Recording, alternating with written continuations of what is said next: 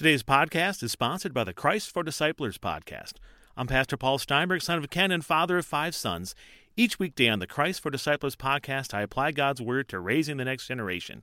Take 10 minutes each weekday to listen to the Christ for Disciplers podcast and get direction and gospel power to disciple the youngest generation.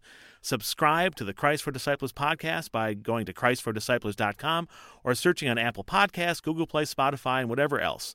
christfordisciplers.com.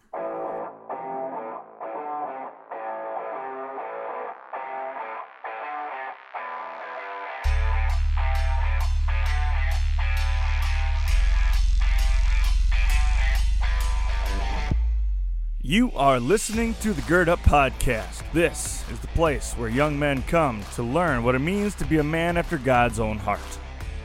To gird up is an ancient way of preparing oneself for hard work or a battle ahead, and our work is to reclaim masculinity in the modern world and live out our calling as men of God. Here you will find a community of believers working hard to be the men that God created them to be. So roll up your sleeves, gentlemen, and gird up. It's time to get to work.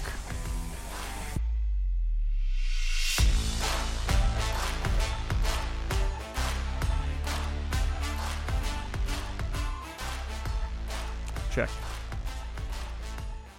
All right, fellas. Welcome to the Gird Up Podcast. My name is Charlie Ungemach. Really glad that you're here. If this is the first time with us, welcome. If you've been here for a long time, even more welcome to you. I love you guys. You guys prove to be a blessing to me every single day. And this ministry continues to prove to be a blessing to me every single day. Man, if I didn't have this to do, it would be so easy to lose heart and to wander aimlessly. And this has given me all kinds of purpose and direction, and so have you guys. So thank you so much for being a part of my life and for allowing me to speak into you a little bit. I genuinely can't thank all of you enough for being who you are and being as supportive of this as you've been and pouring into my life the way that you have. You guys are a blessing. This is the place. This is the agoge. Means this is the place where young men learn to be the men that God created them to be. The agoge was the Spartan process of turning a boy into a man.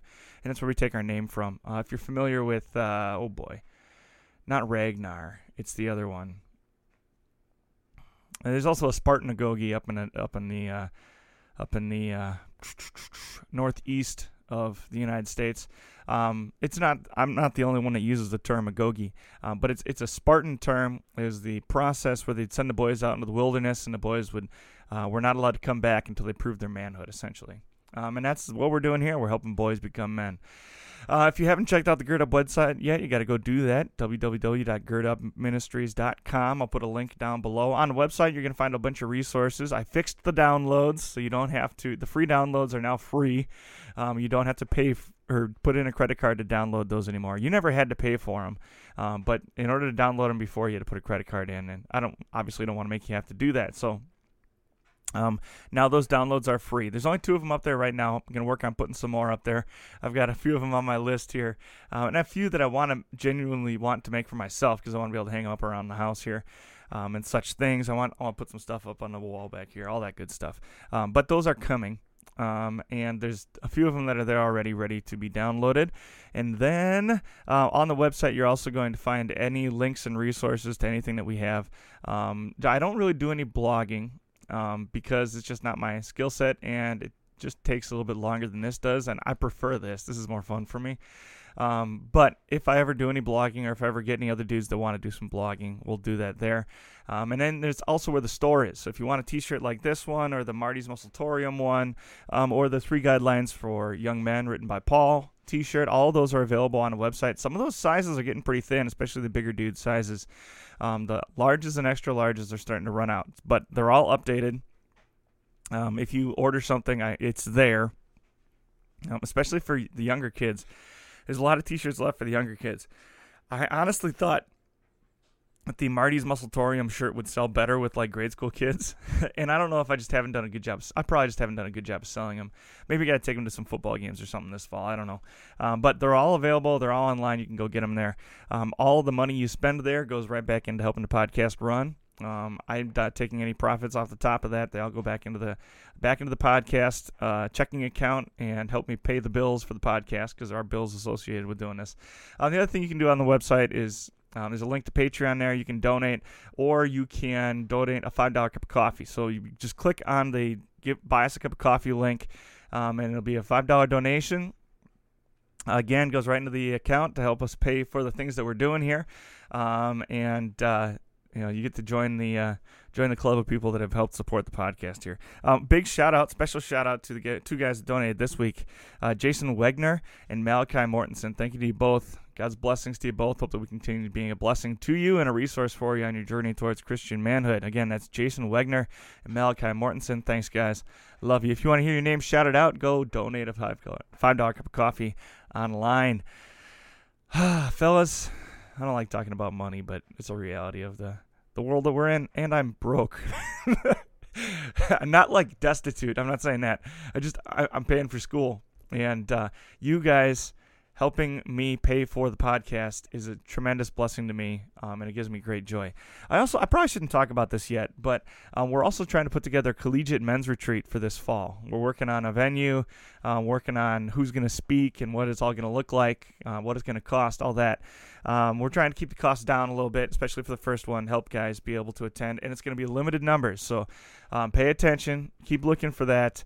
We're going to get that out there for you soon. It'll be a smaller number of guys. We're going to cap the attendance, so that's a more intimate setting, and so that we can kind of, get all the kinks out in a smaller event. And then we plan to continue doing events and build something from it. So keep it in tune with what we're doing here, so that you can get that information as soon as it comes out.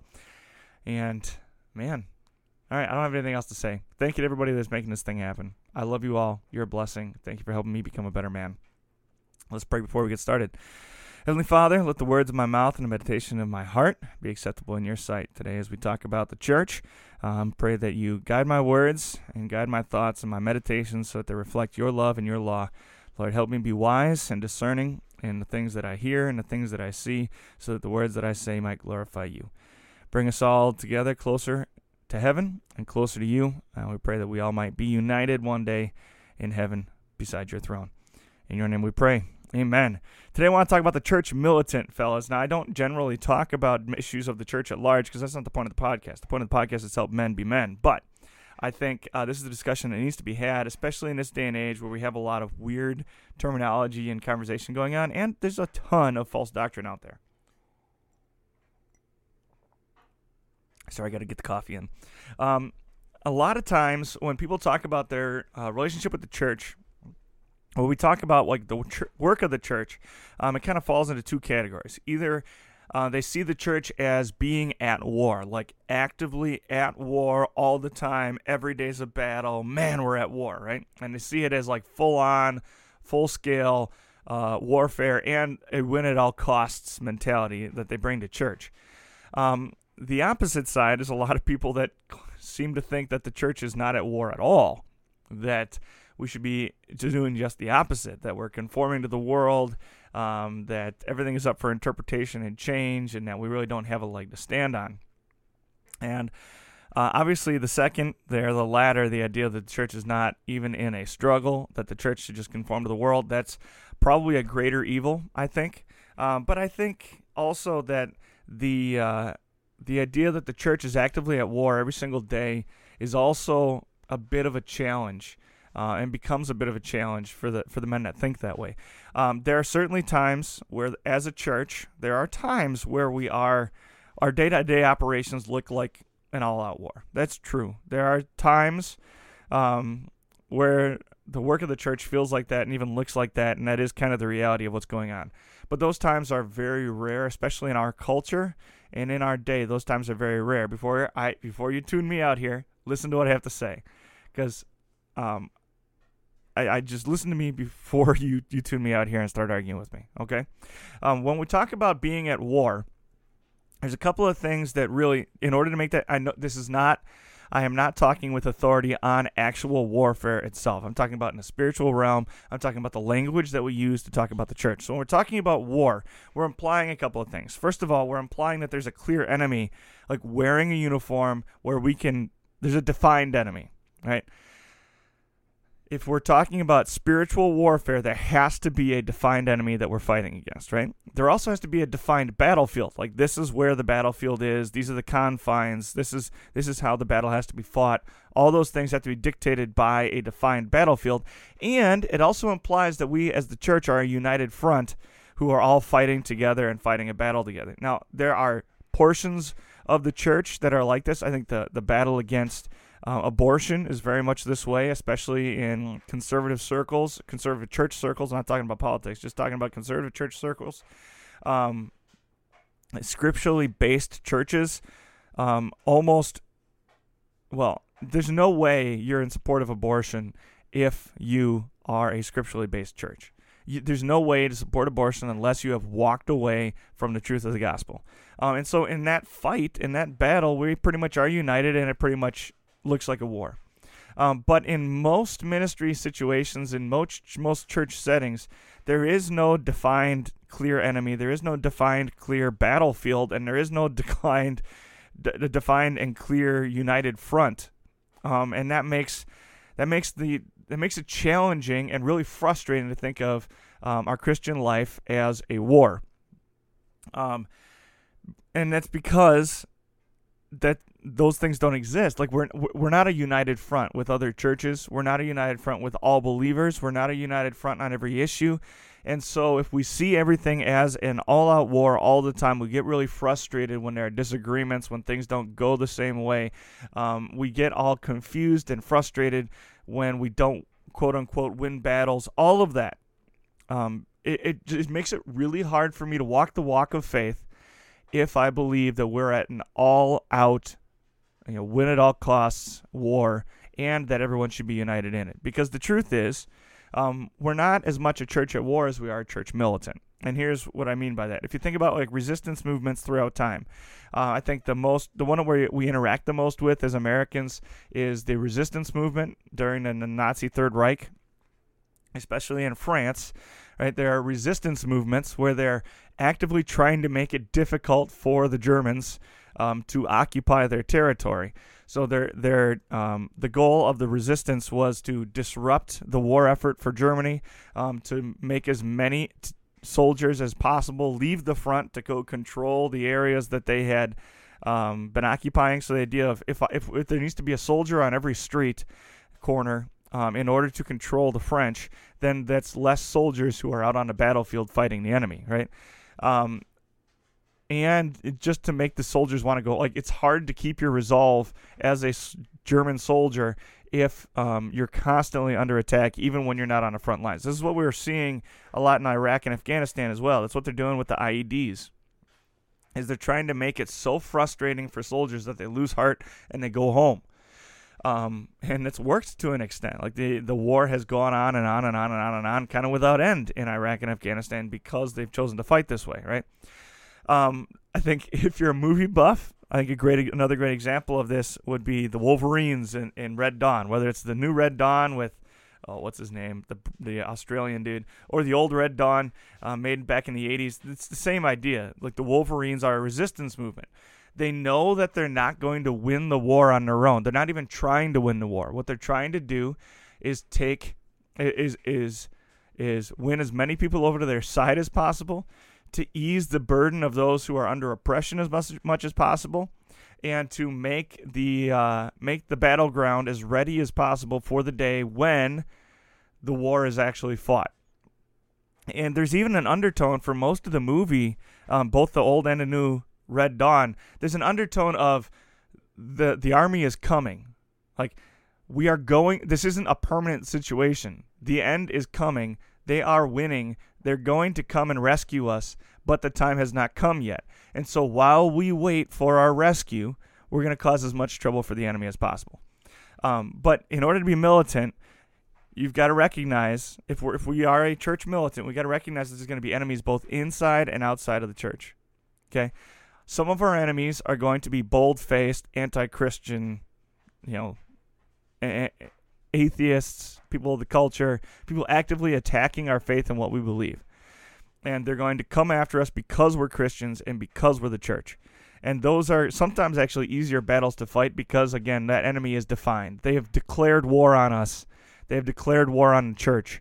And that's a little bit easier to fight. What's harder to fight is the enemies within. People that claim to be Christians but are anything but. People who claim to be leading others on a path of righteousness, claim to be leading others in the way, but the reality of their preaching and their teaching, the reality of their lives, makes it clear that they don't actually love their Savior, that they're actually false prophets who refuse to speak the truth. Calvinism would fit into this category, right? The idea that I must do good in order to be saved. The Catholic Church fits into this idea. I must do good in order to be saved. You have a lot of the evangelical movements talking about how God is going to bless you, right? How God is going to give you earthly wealth and earthly blessings. And that's not to say that all Catholic churches and all, I'm not throwing everybody under the bus here. I'm saying general movements in the United States. There's a lot of false teaching going around. The majority of American Christian churches have false teachings in them, some more than others. Right? You got the Stephen Furticks of the world, where pretty much everything he says is either watered down or false. Right? And then you've got churches who there's a couple of doctrines where they aren't quite right, but the general truth is spoken on a weekly basis. Of course, the goal is to be speaking God's word in its truth and purity every single week.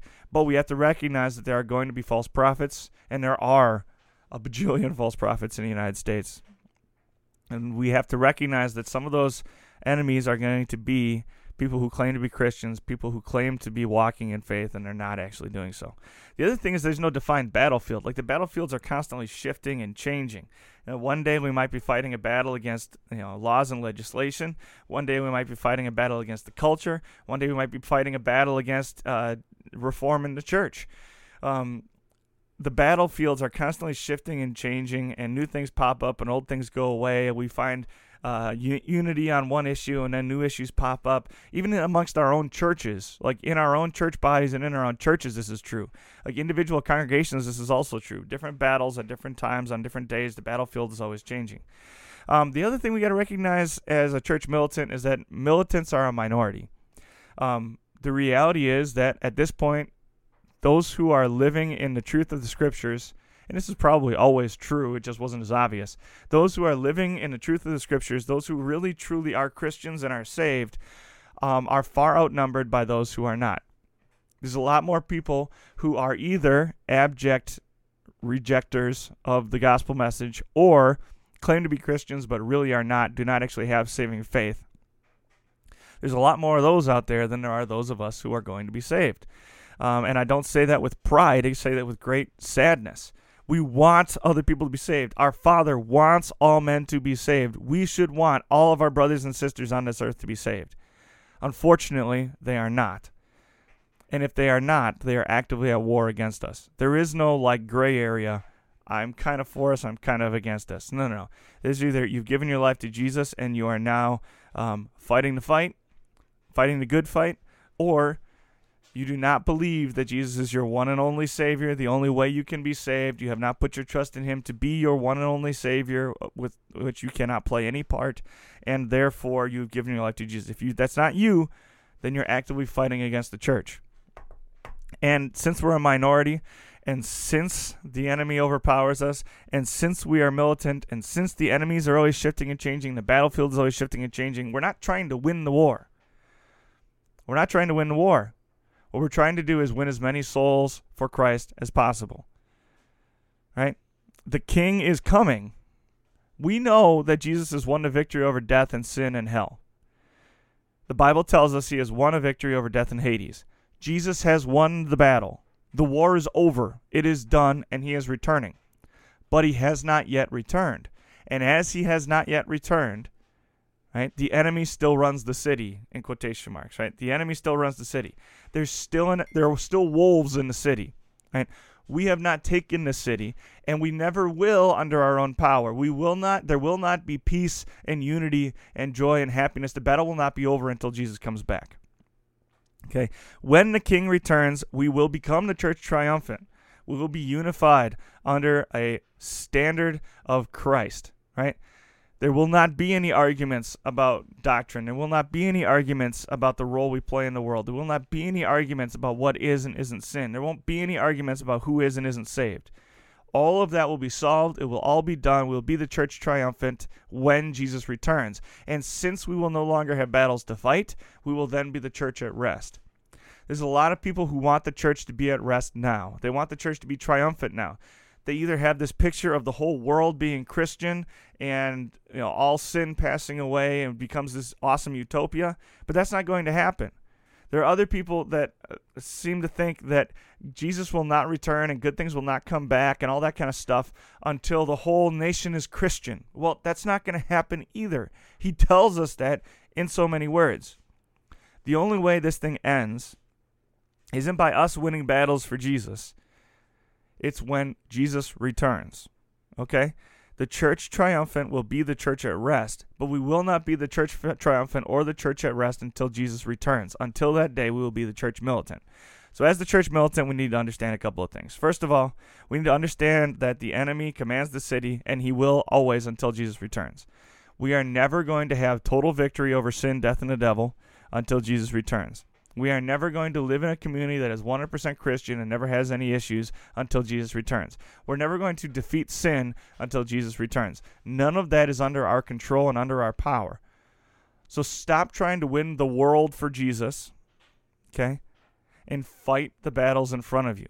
The people that are with you every single day, bring them the gospel message. Shine the truth and the light of the gospel into their hearts. Be a witness every single day for the Savior that loves you, that has bought you back, and wants to save the people around you. I'm not saying don't do big, crazy, awesome things for Jesus. I'm trying to do big, crazy, awesome things for Jesus. But if we make it our goal to win at all costs, we're going to drive people away from the gospel instead of attracting them to the gospel, right? The people standing on a street corner yelling, "You're going to hell," are not bringing people closer to Jesus. The people who show up every day with love in their hearts and joy and praise for their Heavenly Father on their lips and shine that light every single day, those are the people that are attracting people to the gospel. Okay? Understand that the enemy still holds this territory, and we are the militant church fighting for souls so that on the day Jesus returns, they might not be enemies of Christ because he will deal with them severely. When Jesus returns, we want them to be Christians. We want them to be lovers and followers of Jesus, because those who love and follow Jesus on the day he returns will go spend eternity with him in heaven. Those who do not will spend eternity with him, away from him in hell. That's the battle we're fighting. That's the battle we're fighting. We're not looking for nominal Christians who say they're Christians. We're not looking for church attendance. We're looking for souls completely yielded for Jesus. Some of us are going to impact a lot of souls. Some of us are going to impact a few souls. Whatever your impact is, your job is to win souls for Jesus. Not to win a battle, not to win a world, but to win souls for Jesus, one at a time, by loving. Okay? Number 2, we need to understand that A, there are enemies both in and outside of the church, and B, the goal is to make as many people on our side as I already said that, actually. So we want to win as many people for Jesus as possible. The goal is not to have a Christian government. The goal is not to establish the Christian church on earth so dominantly that all other religions fade away. The goal is not to have more blessings. The goal is as many people as possible know Jesus when they die or know Jesus on the last day, have given themselves to him, and will be saved because of their faith in our Heavenly Father. Okay? And third, there will not be perfect unity until the King returns. There are going to be squabbles inside the church. There are going to be arguments inside the church. There's going to be arguments in your congregation. There's going to be disagreements. Don't run away from those. Fight the good fight. Speak the truth. Right? Luther said, peace if possible, truth at all costs. Well, keep bringing the truth and fight for the truth every day. If your congregation isn't walking in the truth, fight for the truth. Don't run away and go to another church. There might be a point at some time down the road where you have done your due diligence and you prayerfully decide that you're going to change congregations. That's one thing. It's a whole other thing to notice that sin is happening and be like, oh, I'm out of here. No, fight for the truth. so that every man might know the love of the Lord, so that every man might know the truth of the gospel. I'm not talking about every man in the world. I'm talking about every man in your sphere of influence. If you are a member of a church, the goal is that everyone in that building knows and loves the truth of the gospel, knows and loves our Lord Jesus as he really is, has given themselves completely over to his life and death, who has died with him and been raised again, washed in the blood of the Lamb, so that they might spend eternity with our Heavenly Father. And recognize that there will not be total unity. So fight for the truth. Pray with your brothers. Make it happen. I get right out of steam there because I said everything earlier on. It means I was focused, man. I love you guys. I hope this has been a blessing to you. God bless you all. Go be the man that God created you to be. We'll see you next time.